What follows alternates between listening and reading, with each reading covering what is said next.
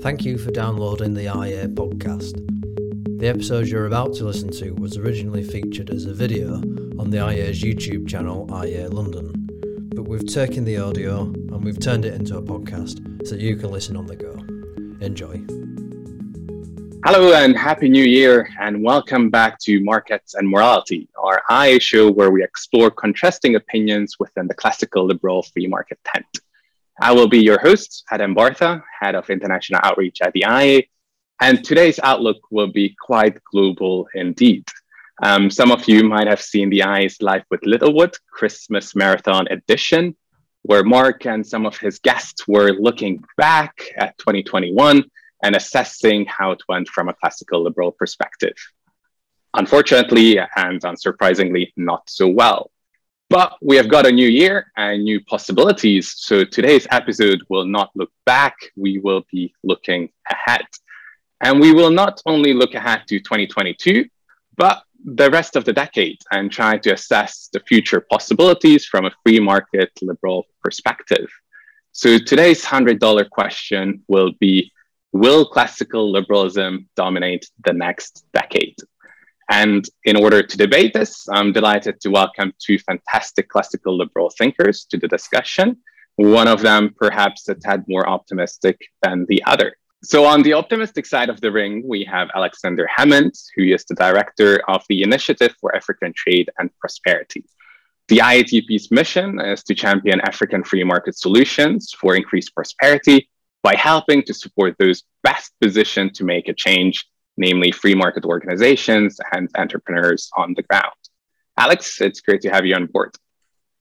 Thanks a lot, Adam. It's great to be here. And on the slightly less optimistic side of the debate, I'm very happy to welcome Christopher Snowden, who is the head of lifestyle economics at the IA. Chris is the author of numerous books that focus on pleasure, prohibition, and dodgy statistics.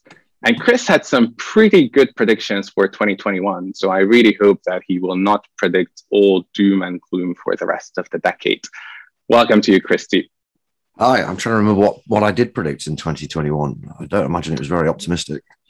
Well, I'm afraid it wasn't optimistic, but it was pretty accurate. That's usually the way. Yeah, great to have you gents on board. And I would like to kick off with a question that starts with giving a number. So I would like both of you to give me a number on a scale from 1 to 10 on how optimistic you are when it comes to the rest of the decade, whether it will be dominated by classical liberal principles or not. And 10 is being kind of the most optimistic part. So if you like, a free market paradise, and 1 being North Korea. So Alex, what's your optimism ranking? So I'd say for me, it's a solid 8 at the moment. And I'm not saying that because I think by the year 2032, that the majority of the world's population will be avid classical liberals walking around with their copies of Hayek and Hayek's Roads to Serfdom or Bastiat's The Law. However, I'm saying 8 because I think that the forces that classical liberals believe in, namely the ability of markets to innovate, provide wealth, improve our living standards, really lift all boats, will continue. And that will happen despite government regulation, and innovation will continue to make our lives better and be ahead of the curve in that sense. All right, 8 is indeed a pretty optimistic scenario. Chris, what would be your equivalent?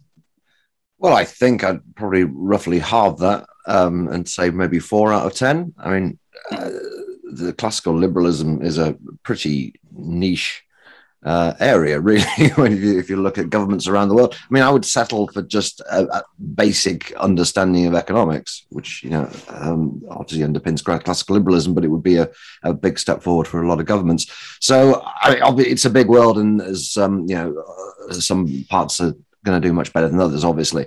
But as a global average, I would say about 4, because I'm fairly pessimistic about very large chunks of it. All right, so I would like to challenge you first, Chris, because if you look back at history, it seems like the kind of continued growth of human prosperity is on a pretty straight upward trajectory. And one of my favorite fun facts is from the economic historian Darda McCloskey, who has pointed out that people today are 30 times more prosperous and wealthier than our ancestors were at the turn of the 19th century. So that's a pretty impressive feat. Why do you believe that this positive trajectory is not set to continue in the 2020s? Because a lot of that growth is quite specific to a number of countries. I mean, China obviously has adopted enough capitalist principles to drag itself out of absolute abject poverty, but it's never going to be able to catch up or overtake the West because it's still at the end of the day a one-party state. So it's quite easy to engage in industrial espionage and take a few basic principles of competition and the price mechanism to lift yourself out from the terrible state they were in the 1970s. But I wouldn't expect China to continue growing at the pace it has been doing, nor indeed would I expect many other countries to keep on growing at much of a pace at all. And I think, to be perfectly honest with you, I think there was a fairly brief period of hope and optimism, and it's largely over. I mean, there was a period, quite a short period between basically the fall of the Berlin Wall and 9/11, really. I mean, if you want to go up to the financial crisis, I'll give you another few years. But really, it was a period of less than 20 years when things genuinely seemed like they were going to get better, and they were getting better. Things have been pretty dismal since the financial crisis in most countries. And I don't see much sign of that being turned around, because it comes back to my point about understanding basic economic principles. I mean, most of the world has been effectively practicing so-called modern monetary policy for the last 2 years, and are now surprised to be seeing inflation and a rise in the cost of living and all this kind of stuff. So I don't think just because things have been getting better, and certainly over the long term, they've been getting vastly better, and we have capitalism essentially to thank for that, along with technology and innovation, which of course is kind of tied up to some extent with capitalism. But I think it's a mistake. We've seen this actually with the COVID modeling, in recent months. It's a mistake just to draw a straight line up in a continuous linear way and just assume things are going to keep getting better. They only get better if we continue to follow the methods and the policies that have got us there in the first place. And I don't see much sign of that. I think it seems to me that most countries are going backwards on that. Most of Europe is going backwards. The UK is going backwards. USA is going backwards. And then countries like Russia and China, where vast numbers of people live, where they're going backwards in a big way, in terms of, well, both of those countries are becoming more and more like dictatorships. They've really gone back to their past.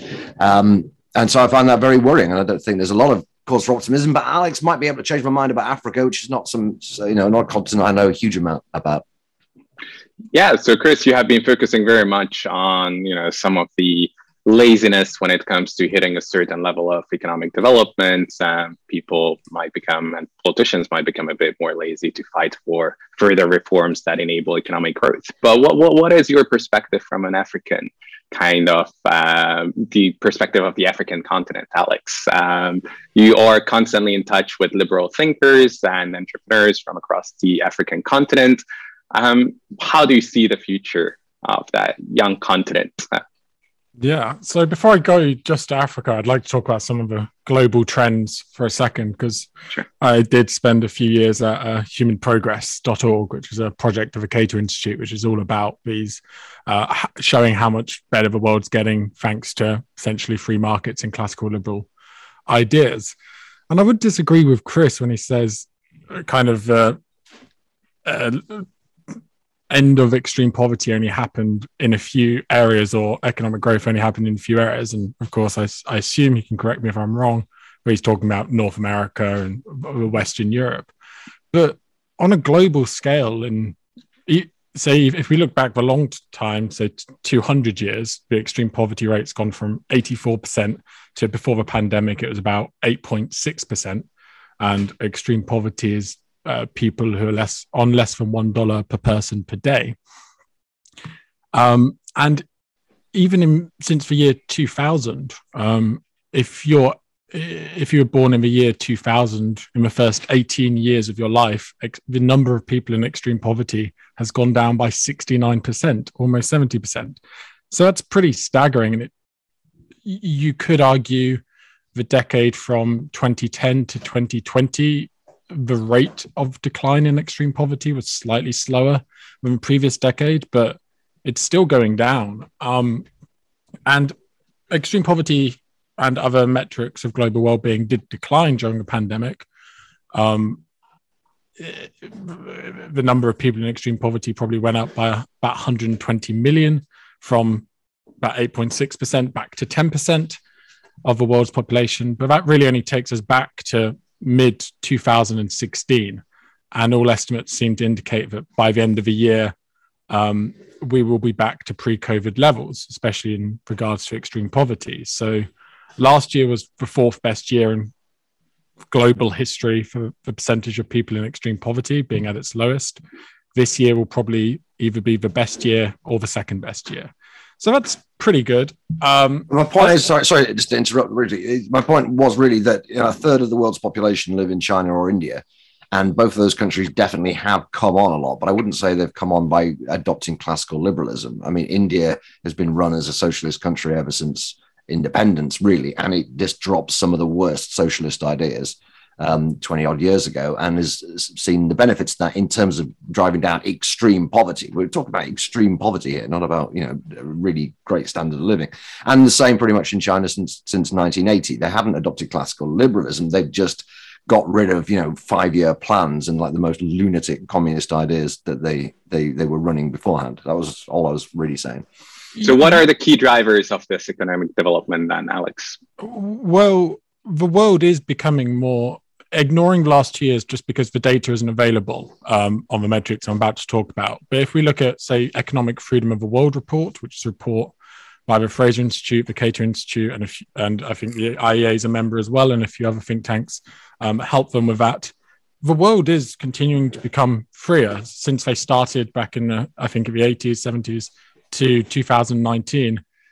The world is becoming freer. So if you're not, and they classify economic freedom by looking at freedom to trade, the extent of government regulation, sound money, private property rights, rule of law, and one other area, but I'm forgetting it. So even if we say 20 years ago we could be more optimistic that the world's getting freer, we're still freer now than we have ever been in human history. And if we're and as we work in classical liberal think tanks, there are more people working in the world of classical liberal think tanks and pushing these ideas than ever before in our history. So if you're not optimistic now, there's I don't understand why someone would be optimistic, say, 30 years ago, but not optimistic now. Sure, things could be much better than they are, but we're still living in kind of the best year ever for that, or at least, if not the best year, best top 4 years. Mm-hmm. And Alex, you have mentioned trade for a moment, and I would like to stick to that because, I try not to blame all bad things on COVID, but certainly the pandemic didn't really help people appreciate the kind of global interconnectedness and resilience of international supply chains. So as soon as there were any kind of blips in the system, politicians started to talk about the need to onshore production to become less reliant on other countries. But of course, if you want resilience, then putting all your eggs into one basket seems like a pretty bad idea. So it's much safer to kind of rely on international supply chains rather than just production within one country. So Alex, what do you actually think about global interconnectedness in the future? Do you think that will increase and continue to help us grow richer, or will politicians succeed in their neo-protectionist measures? Well, I think it depends on the region. And as we see with the sign behind me, I spend a lot of my time working on African trade and African economic development. And in Africa, in the next decade, it's set to really, really increase the level of free trade. That's because at the beginning of last year, 1st of January 2021, there was a free trade agreement, a continent-wide African continental free trade area was implemented. And to cut a long story short, 54 of the 55 African nations have signed it to show support, and about 39 have ratified it fully through their governments. So pretty good start. And the aim of a free trade area is within 5 to 10 years, 90% of tariffs on goods traded between African states will be abolished. And that's fantastic. So that means by 2032, we should have, if everything goes to plan, 90% of tariffs removed on goods traded between African states. And the benefits of this could be absolutely enormous.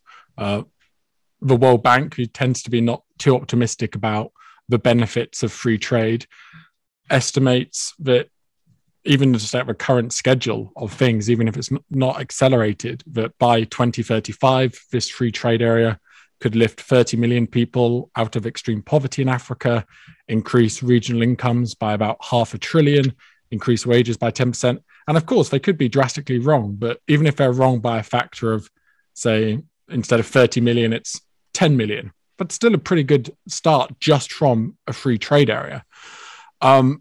And I guess more importantly for classical liberalism, what this free trade area shows is that there's been an immense ideological shift on the continent. And I don't think this is talked about enough, but after independence, virtually every single African state, bar one or two or three, kind of took the African socialist route to what they thought would be prosperity. And the Organization of African Unity, which was kind of, think of it as a really, they call it the dictators club nowadays, but they had the vision it would kind of be a bit like the EU. And it was heads of states coming together to talk about African issues. And that was set up on the premise that, this is a quote from Kwame Nkrumah, who was the first leader of Ghana, avid socialist, and wanted the African Organization of African Unity. His vision for it was a united socialist Africa is a necessary condition for the realization of the African personality. That's his quote, not mine. And it was extremely socialist for a long period of time. Yet today, the successor for that organization is the African Union, and they've just put in place this free trade deal. And even if we don't believe some African leaders at face value, still the trend is the president of Rwanda calls himself an avid free trader. The president of South Africa has recently said that free trade will unleash Africa's economic potential. So even if they don't, the trajectory is in the right direction. That's rather reassuring. Even if a free trade area fails, which I don't think it will, but even if it does, it shows there has been an ideological shift in a positive direction, and that is something to celebrate. And sure, it seems classical liberal ideas will dominate in Africa the next decade more so than any other decade in their history. Music to my ears. But Chris, are you that optimistic about free trade when it comes to European continent? You have been busting the EU for being too protectionistic. Now the UK is outside of the EU. Are you optimistic that at least in that regard, the UK is going to perform well in the next decade? Not massively, but certainly it's plausible. Liz Truss seems to be doing her best to get lots of trade deals, so that's good. And Alex is, of course, right about removing tariffs and free trade being one of the foundations of prosperity. Economists have been saying this for over 200 years, so it's good that that penny has largely dropped, although not entirely. And tariffs are still quite popular with a lot of people, and free trade is still unpopular with people on both the left and the right. The WTO has done great work over the last few decades in getting politicians to drop trade barriers and tariffs. But if you remember, you don't hear so much about it now, but the Naomi Klein style of anti-capitalism from kind of pre 9/11, it was all about how the WTO was a sort of dreadful organization that's driving down living standards and so on, getting rid of jobs. And of course, free trade is also pretty unpopular on the populist right. People like Donald Trump, for example. So I don't think we can take it for granted. But yeah, I mean, look, Africa has a huge amount of potential, but it's always had a huge amount of potential, which it hasn't fulfilled. And I hope it will now. I'm fairly optimistic about Africa. And as I say, Alex knows a lot more about it than I do. But, it's a big world out there. And I would come back to the point that, on the European side, it's just more and more regulation. And of course, they don't really believe in free trade with the world. They believe in free trade within 27 countries, plus a few others they have trade deals with, I guess. And, the biggest country in the world, China, the hopes that we had that once China joined the WTO, it would liberalize and democratize, I mean, they're being shattered. I mean, the Chinese Communist Party is reasserting its control. The president in particular is gearing himself up to be president for life, as is Putin. And yeah, there are other places where things are on the up. And I think Alex is probably right to say that, generally speaking, there is more and more of an understanding that tariffs are a bad thing and trade deals are a good thing. But is that enough to lift my optimism above a 4 or a 5? I'm not really sure it is.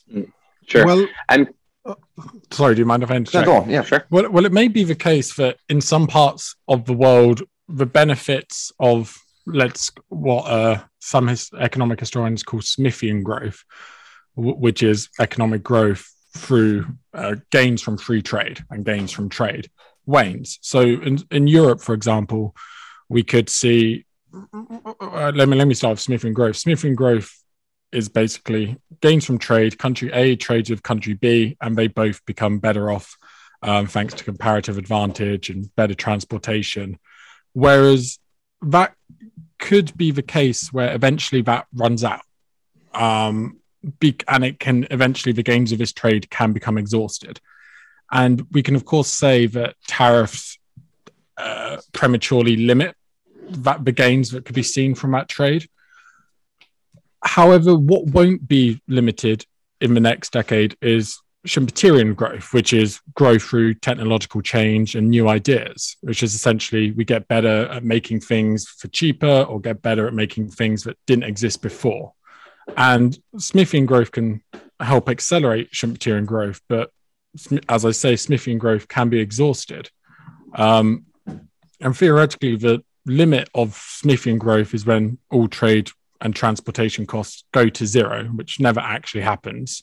More likely what's happening is kind of what we see in the EU, where any reduction in, say, tariff barriers or isn't going to have too big an impact on overall economic growth, or even if we open the market that much more.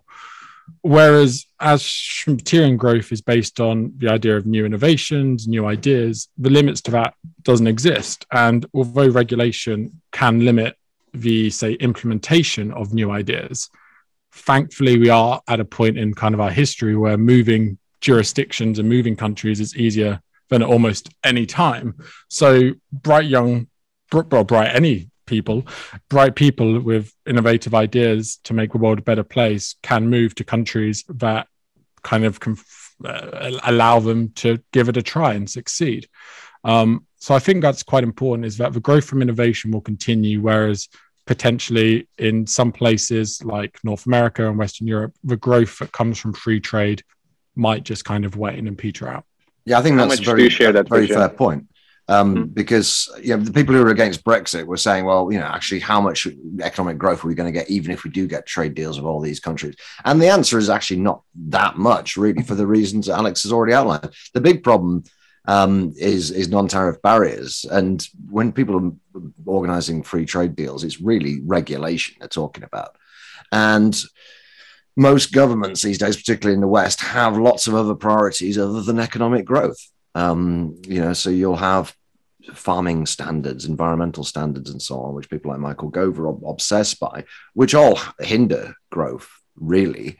And so, the tariffs are not as big a deal as they used to be, except probably in some of the kind of ex-communist African countries, But that just reinforced my point that, stifling regulation is going to be the thing that kills off growth in the future. And as I see no sign whatsoever of the kind of legislative splurge on an increasing number of petty regulations. This week the government said it wants to ban tomato ketchup sachets and vinegar sachets. I mean, this is a political class that is just constantly looking for stupid things to ban and ways to micromanage people's lives. And maybe I'm taking too much of a UK focus because I'm in the UK, but it doesn't seem to me that this is a problem that is unique to the UK. The European Union, for a start, is pretty keen on this kind of stuff. So yes, of course, we might have innovation, we might have technology, but and we probably will, of course we will.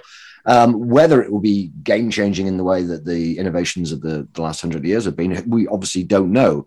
But that seems to me a bit of a wing and a prayer to say, well, we'll have growth because we'll have things invented that we can't yet imagine. Yeah, we might do, or we might not. And Chris, sorry, Chris, just to pick up on one of your points, you mentioned that there's kind of the ever-growing regulatory state. What do you think is the kind of driving factor behind it? Because most developed countries are so much better positioned to create impact assessments and try to calculate the consequences of new laws and regulations. Yet, we still see a lot of these regulatory affairs continue to ever expand. So is it that we have created such a complex system for ourselves that it became very, very difficult not to have that complex regulatory state? Or is something else kind of the driving force behind it? Well, we have too many politicians, and politicians are looking for things to legislate on, and they have a huge number of interest groups around them who are constantly urging them to do so. As you know, I deal with the nanny state stuff, mostly the IEA, and this is just a constant, endless thing. It's only one small fraction of the overall regulatory burden, but it's kind of emblematic because it is endless and it goes on, and that's just one special interest group. The public health special interest group. You've got the environmental lobby. We haven't even mentioned net zero and the idea that we're going to halve carbon emissions around the world in the next 8 years. Or whatever the target is, but all this stuff is almost certainly going to hamper growth as well. It doesn't mean we shouldn't necessarily do it, but it does mean that we have an added obstacle here that we haven't had over the course of the last 200 years when we've seen all this fantastic improvement and reduction in extreme poverty. So it's partially about the wrong political incentives. Well, they are hard to change, I'm afraid. Final question, because although I very much enjoy listening to your thoughts, we are slowly running out of time. So we have started with 2 numbers for each of you, kind of your own optimism ranking.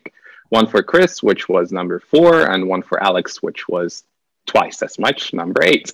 So I would like to hear your top 3 or maybe top 2 ideas for changes in the world that you would like to see happen in the next decade that could increase your respective ranking by at least 2 points. So that would be kind of the free market paradise for Alex, number 10, and that would be kind of a mildly optimistic take, 6 for Chris. So Alex, would you like to kick off? What would be the kind of policy ideas that you think could improve the next 10 years even further?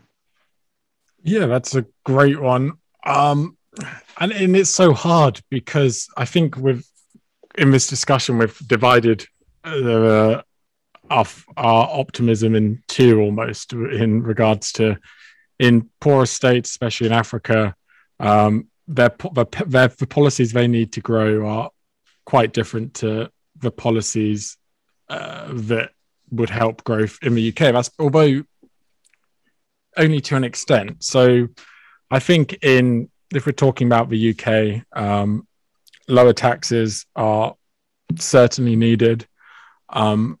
A great trend. So I'd say lower taxes, and that will help, of course, Africa as well, but especially in Western Europe and North America.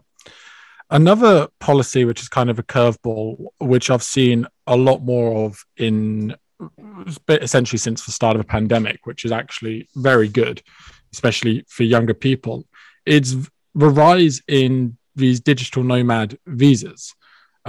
Remote working is I think has been one of the benefits of the pandemic and the rise of that. And these digital nomad visas essentially offered to different countries have different legislations, but normally it's a country says, if you meet these conditions, you can come stay in our country for X number of years. Typically you don't have to pay tax and you can kind of just live there, be based from there while doing your work. And I think this is a really great way for a lot of poorer developing countries to entice people in. The Caribbean has been very successful in many states in the Caribbean have implemented these policies, and I'd like to see more of that. And it also is a benefit because it helps push the innovation we've been talking about. If the regulation of the UK is absolutely crazy and who would want to start a business here, why not go to Estonia, who's offering it, or Georgia, or Costa Rica is also offering a digital nomad visa, and then to try and start your business there. So I think that almost touches on two different points. We've got in Western countries, I'd say lower taxes and just stop with the increasing regulation, whereas in developing countries trying to entice some of the talent that can lead and policies that can lead to greater innovation. Great. So lower taxes and freer movement of people. I like them both. Chris, what are your takes? Well, in quite a few countries, there needs to be a revolution, quite simply. I mean, a lot of the benefits we talked about have come about since the collapse of a lot of communist countries, but there are still some remaining, and there's some non-communist dictatorships still remaining. So there needs to be a revolution in places like Belarus or Turkmenistan, and indeed in China. The Chinese Communist Party needs to be deposed. Putin needs to be deposed. There needs to be liberal democracy in these countries before they can fulfill their potential in any classical liberal economic sense of the word. So I think that's really the most important thing if you want to bring about change. And in the rest of the world, we need to be teaching economics. And this is where the IEA comes in. I'm not totally pessimistic about this. It is in our hands. It can be done. We have the answers. But I look around a lot of countries, and it seems to me that economic illiteracy is increasing. There's remarkable kind of ignorance and naivety about what the economy is and how you generate growth. And I think we'll pay the price for it with much lower economic growth. I mean, Alex mentioned sound money earlier on. We don't have any sound money. And an economy in which interest rates have been at rock bottom for well over a decade is not a healthy economy. It's an economy that's scraping along, desperately trying to achieve some kind of growth. And I just don't think in a lot of these countries, absent the kind of things Alex mentions, a huge amount of innovation, low taxes, economic literacy, we're not going to see the kind of growth that we took for granted for most of the second half of the 20th century, let's say. Well, it's not often that I say that, Chris, but I hope you will be proven wrong after a nasty start of 2022 or not 2022, but the 2020s at least. I think we do need the rest of the decade to go very well. So I'm definitely Team Alex this time around. But thank you so much for your great ideas and the great discussion. And many thanks to our viewers as well who have joined us today. And do let us know what you think about the future and what you think about the arguments that the two gents have made today.